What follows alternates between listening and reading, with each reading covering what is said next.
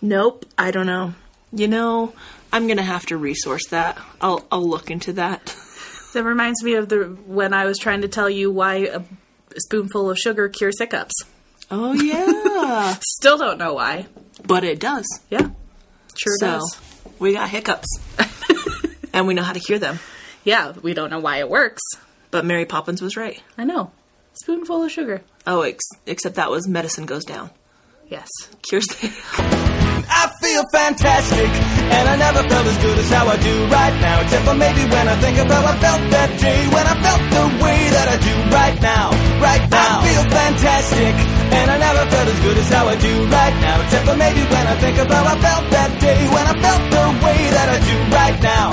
Right now. Right now. Welcome to Mental Health Moment. I'm Emily. I'm Amanda. And Amanda is gracious enough to hang out with me today. We are going to be talking about her journey and what it's looked like for her to discover her mental health stuff. We'll call it stuff. Yeah, we always call it stuff. It's great. Yeah, we'll call it stuff. And then just how her journey's kind of unfolded since she's been on this journey for a few years now. Mm-hmm. So we, again, the royal we are excited you are here. So, super excited. So, Amanda, let's hear about your story. So, tell me a little bit about, how long have you lived with knowing you have mental health issues? I'm glad you put that knowing in there, because it's kind of that thing where you always... I think that I've always kind of dealt with it, but it really only started unfolding for me when I was about 23. I was going through a divorce, and I was trying to figure things out there, and little did I know that the divorce was the least of my problems. So it was about... That's like a dun-dun-dun! Right? It's that thing where... let's fix this problem, but as soon as you fix that, there's going to be something else buried under there that you didn't know existed. So I've been on my mental health journey for about 9 years now. Okay, 9 years. Let's tie it into a few questions, okay? Okay. So how did you go about accessing resources and finding a diagnosis that kind of fit you the best? Does that make sense? Yeah. So, kind of what led me, the resources that I used at the time, my aunt was a secretary at a clinic. And so I kind of used that resource kind of just deal with the emotions that I was feeling through my divorce. I'm the type of person where I grew up very much dissociating and not feeling my feelings. So when I felt a lot and I just felt like I was always on edge and just super anxious all the time. So she really helped me see that I should probably go talk to somebody. Mm-hmm. So I actually started going to somebody where she worked and seeing somebody there. It was through that my therapist at that time suggested I did go talk to a physician and see if I could get a diagnosis of depression or anxiety, because he felt that that's what I had at the time. And it was that I had depression and anxiety. Later, ADHD came into it and things like that. But at that time, it was a diagnosis through my first therapist that I had depression and anxiety. So that was a really good thing for me, where I was able to see a familiar face when I went to therapy with my aunt, and then be able to start that understanding of what my brain did and how it acts. So for those who aren't familiar with dissociating, because that actually happens a lot to quite a few people, what does dissociating... what was it like for you? How would you explain dissociation? So for me, I would shut off my emotions. So I would not allow myself to feel, and that meant I didn't allow myself to feel anything. I didn't really feel happiness. I didn't really feel sadness.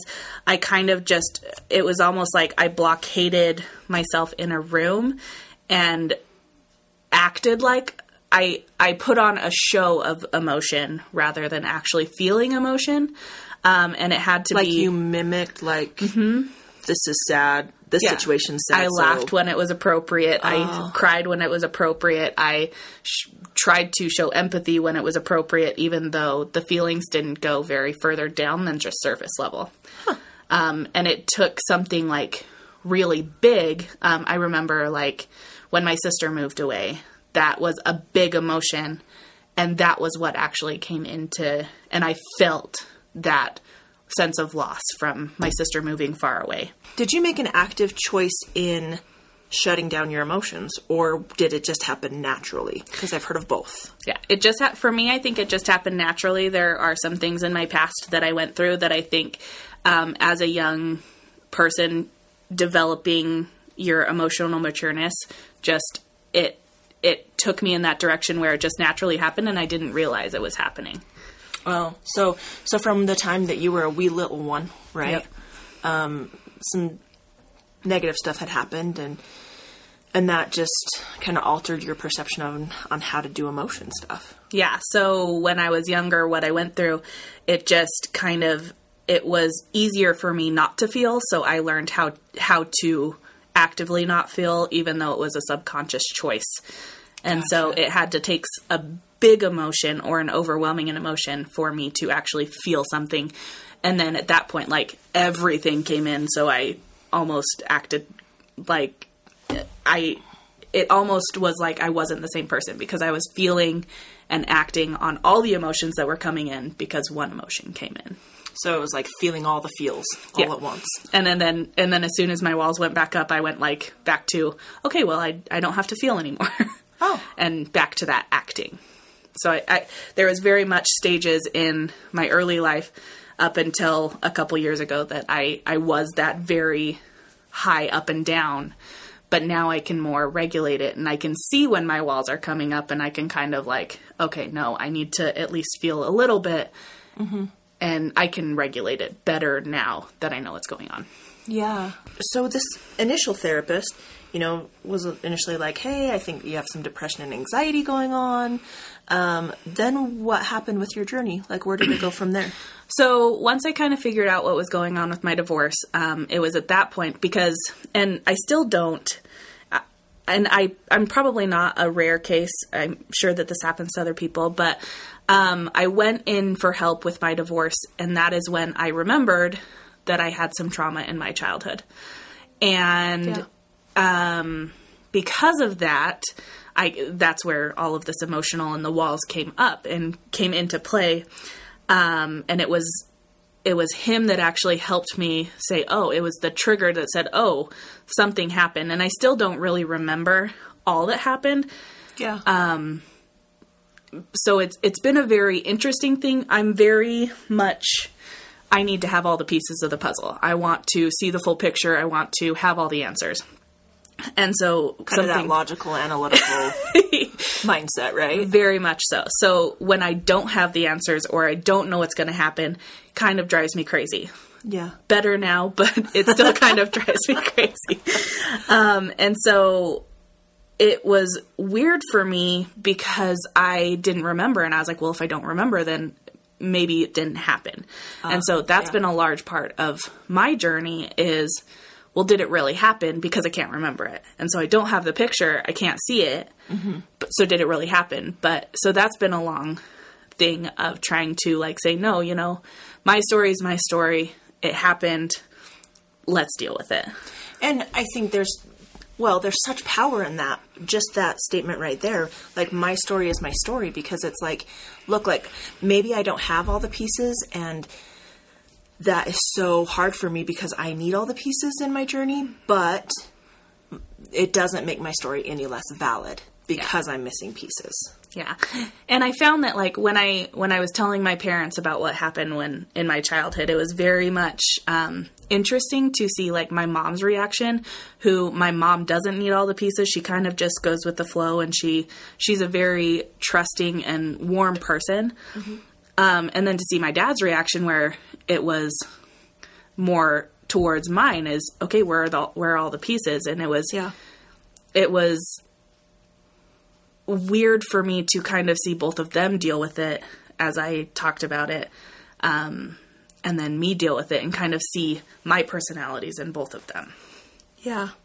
So you got to kind of take a step back, and as you told them in your process and about that trauma, just to see their reactions, be like, oh, that came from you. That came from you. Yep.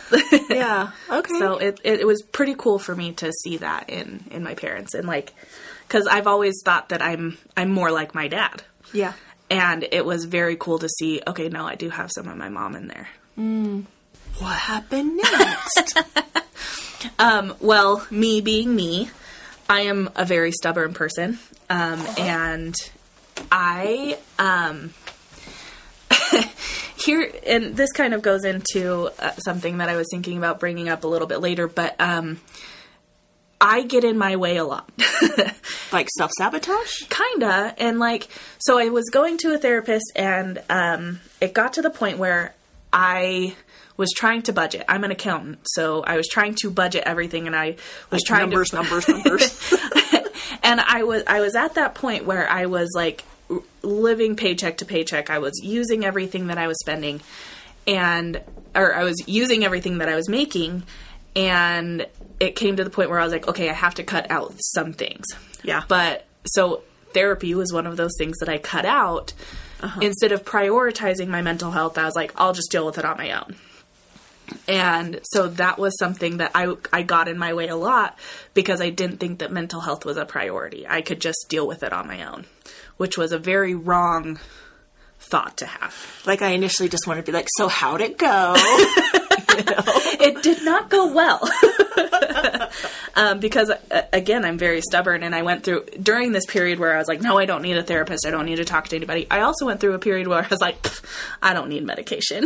And so it was this whole big thing, because what I didn't realize is that, so I was on a medication, and it worked for a while, but then it like took me back into that numb place where I had to fake emotion. Oh. And so then I moved to a different thing, but that just made me like jittery, and just, it did not work. And so I was like, after 2 medications, I was like, screw this. I don't care anymore. I don't want to do it. And so I was like, I gave up on that, because I was like, it just won't work for me, which is completely the wrong thing. I have noticed that we tend to get in our own way a lot. Yes. And if one medication doesn't work, you know, unfortunately, we as humans are unique, and medications don't work for all of us the same way as they work for other people. Yeah. And so it is very much trial and error, and you have to make it a priority to see what works for you. And I love that you brought that out, because I think so many of us, you know, it's like, okay, so I'll go to the doctor, I'll try a med, right? And then it's just like, oh, it doesn't really work for me. And so instead of going and trying something else that may just have a slightly different chemistry in it, initially, I mean, we just make kind of this blanket statement of like, well, meds didn't work. You know, and I know I've done that in my own journey too, of like, look, I'm still sad, or I'm still really depressed, so meds just don't work. Well, I just needed a different medication. Yeah. You know, and, meds. Well, and the thing that I found out later, just recently, a year or so ago, is that I also have ADHD, which ADHD in and of itself makes some medicines work backwards. So sometimes I have a hard time sleeping, and sleep medication actually keeps me awake instead of putting me to sleep. And that's just the mental chemistry of my brain. Some medications work backwards. Yeah. And so it's finding that right medicine that your body accepts. And the other thing is that I found is that when I was on medication, they were giving me too high of a dose. What I'm on now is very low, and it helps, but it would actually be worse and do worse things if I was on a higher dose. Because at that higher dose, you numbed out. Yeah. Okay. And so for me, where my depression is, I guess, I don't know, I think it's on a borderline of severe and regular, a lower medication helps me better than a higher one. I love that you brought that up too, because I think a lot of people are like, well, if I take meds, then I'm just blocking the pain, or I'm just like, you know what I mean? Like numbing out or whatever. Yeah. But the point of meds, at least from like where I understand it, and let me know what you think, is it's not to numb something out. It's not to get rid of emotions. It helps the brain's chemistry be able to handle the emotions. Right. And so we can process them and we can heal instead of being just so much in our head because our chemistry in our brain isn't what it needs to be. Right. Well, and then the other misconception is that depression medicine will make it so that you're never sad. Right. I am very much sometimes sad. Yeah. I'm just like any other person where I have my ups and downs, and I have my really good days and I have my really bad days. But it helps me not. It helps my really bad days not get me in a hole where I have to take weeks to climb out. It's more like, okay, I'm sad for a couple hours, but then I'm okay. Yeah. So it's like you have a down day or a down hour versus a down week, month, year. Right. And so, like, I think that is the very much misconception is that, well, if I'm on this medicine, I'm supposed to always be happy. That is completely wrong. Right. It's just, you can handle it. And yeah, I love that. Yeah. So in accessing resources, you went to a therapist, you worked with your primary care provider. In all these things that kind of had to happen in your journey, what was the most helpful for you? Finding the right therapist. That's the biggest thing, because I think that when I started going to therapy again, I started going to a therapist that, as we've said before, I'm very logical. I can't do this like outside of my body, imagine your emotions as a color thing. Like that just doesn't work for me. Right. And my first therapist coming back was very much like that. And so I would find myself going to therapy and then being like, just dreading it, getting super anxious about going to therapy. And then when I was leaving, I would get super frustrated because I'd be like, that didn't help. Nothing. I just didn't feel like I was listened to. Yeah. And so the most helpful thing for me was recognizing that and then saying, not being afraid to say, you know what, you're just not the person for me. I need to find somebody else. Was that scary for you? Absolutely. Because like even me as a therapist, like when I've had to advocate for my own mental health, I'm like, but I can't tell them that they were right, even though that's what I hope my clients advocate for them. Yeah. Like if we're not a good fit, find somebody else who is. Yeah. Right. I have a very large sense of guilt, which I've had to deal with as well. And so I did feel like when I was going, I was like, well, she's going to feel bad and she's going to feel like I don't like her. And she's going to I felt very guilty about any negative emotion that she would feel. Oh. But I was projecting, right? Yeah. She might not have felt that. She might have felt the way that, please find somebody else. But I think the other thing is that you have to find a therapist that knows how to teach the way that you learn, but also to push you. And so, if I went to somebody who are strictly logical and just had me do A, B, and C and put it in a line, I don't think that would work. I had to personally have a mix of, okay, I know you're logical and I know you don't want to do this, but let's just try it. Let's see what happens. Yeah. type thing. And so it really is finding what's best for you, but not finding someone that's going to keep you in your comfort zone. How did you know when you found the right one? I kind of feel like we're in say yes to the dress, say yes to the therapist. And ooh, patent pending. Future game show. See, and that's the thing, is that it's so cliche that when you know, but it's if you go into your therapist and you find it easy to be vulnerable, because that's the most important thing when you're going to therapy is to be vulnerable, be open to what they say, be open to trying new things, be open to their criticism. And then, so finding someone that when they're telling you something hard and something that you don't want to hear, you still accept it. Yeah. And so it's someone that you go in and you find it easy to disclose your deepest, darkest things. You find it a safe space. You find it easy to just be the most authentic you can. And it may not happen the first time. It may take a couple weeks. But when you find that rhythm where you look forward to therapy, where you look forward to finding those hard things, to discussing those hard things, and then to like see the light at the end of the tunnel. That's when I knew that I'd found my therapist, is that it was easy to go, and I always felt at least some sense of accomplishment leaving. Okay. Cool. Yeah. That's awesome. So, most helpful for you was finding the right therapist. Yeah. And finding the right medication. Yep. What about least helpful? Because I know some people are out there kind of like, do I go to therapy? Do I work on my mental health stuff? Like, it's like a whole big world, right? Yeah.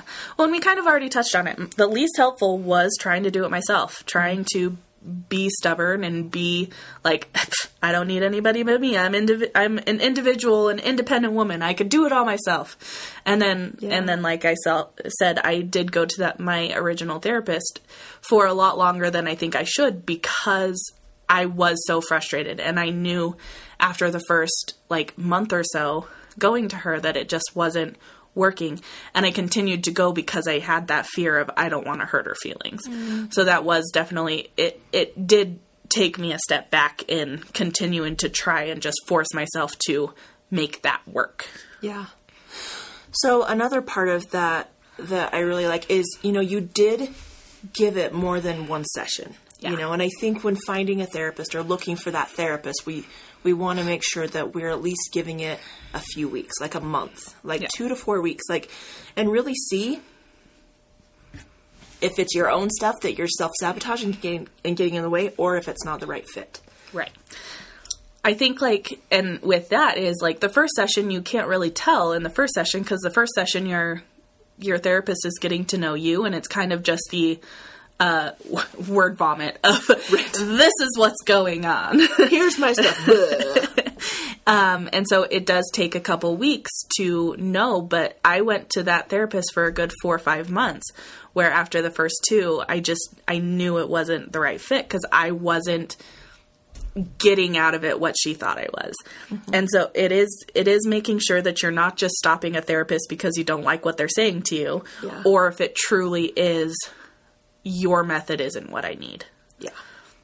Because I think that if a therapist tells you something and you don't want to hear it, and you're like, well, I just don't like them because they didn't tell me what I wanted to hear, then you're not really open to therapy. And it's hard to be open to therapy. It's hard to be open to feedback, to really look at our own stuff. I know that when I started my own therapy again just a few months ago, my therapist would give me feedback, and I'd be like, but I want to blame someone else for this. I don't want to look at my part. I want somebody else to and they're like, well, just like you tell your clients, you can only fix yourself. And I'm like, oh, but it was just so helpful to know the process of no, you have to be comfortable with being uncomfortable in therapy, and just knowing that that's a process. Yeah. And me, I'm a control freak. I realize this wholeheartedly, and I'm doing what I can to healthily work against it. But I'm a control freak, and that was my biggest thing, is I had to relinquish control. I couldn't control what people around me did or what people around me thought. And that was the biggest thing for me, is I would project, okay, well, they think this. Well, no, I don't know what they think. They're not me, and I can't control what they think, so I need to stop worrying about it. And that was a big thing for me, is to relinquish control of others' perceptions of me, or my thought of what their perceptions are of me. That's hard.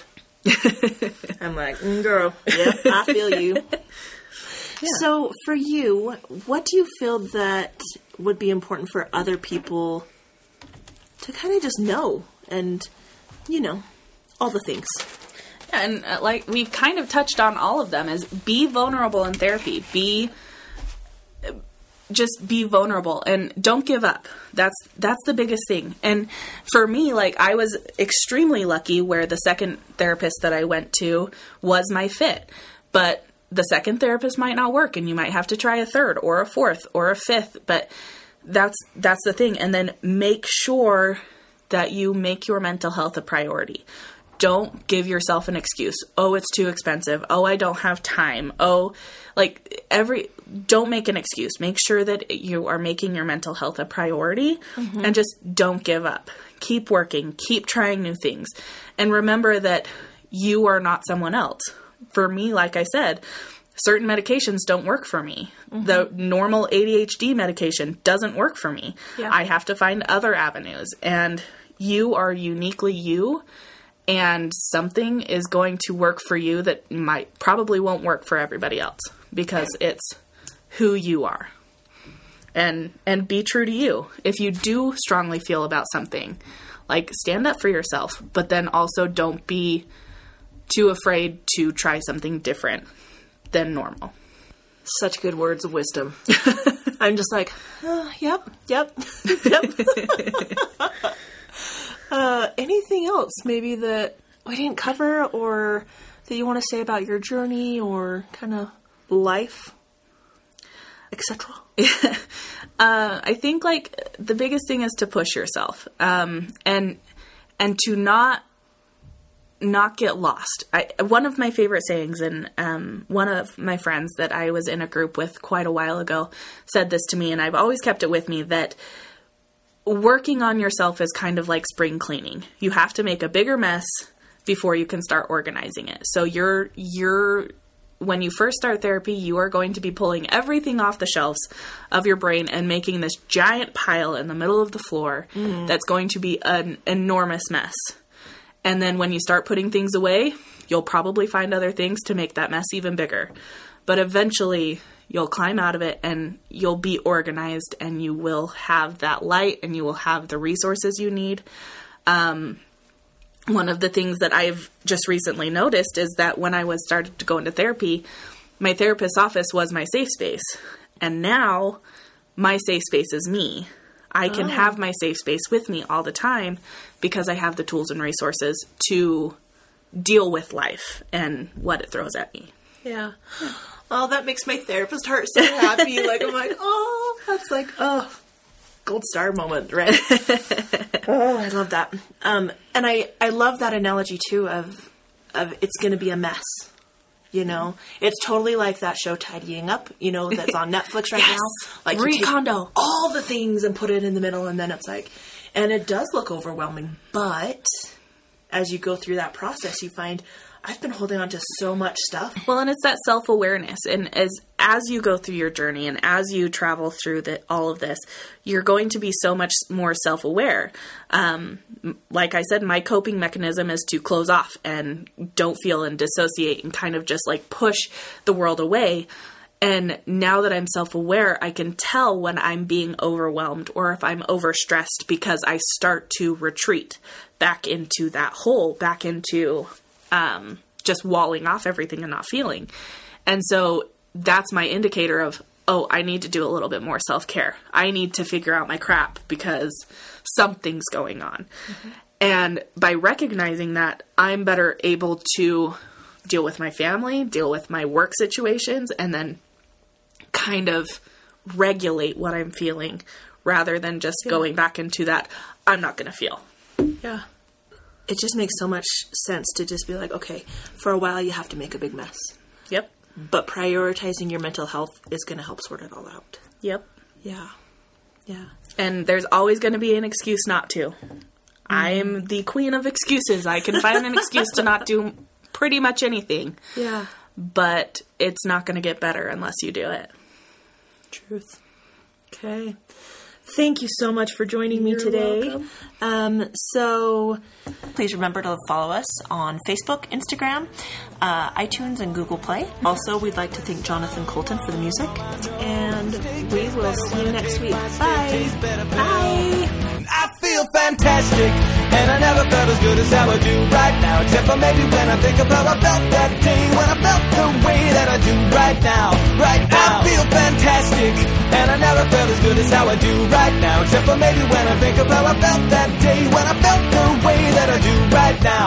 Right now.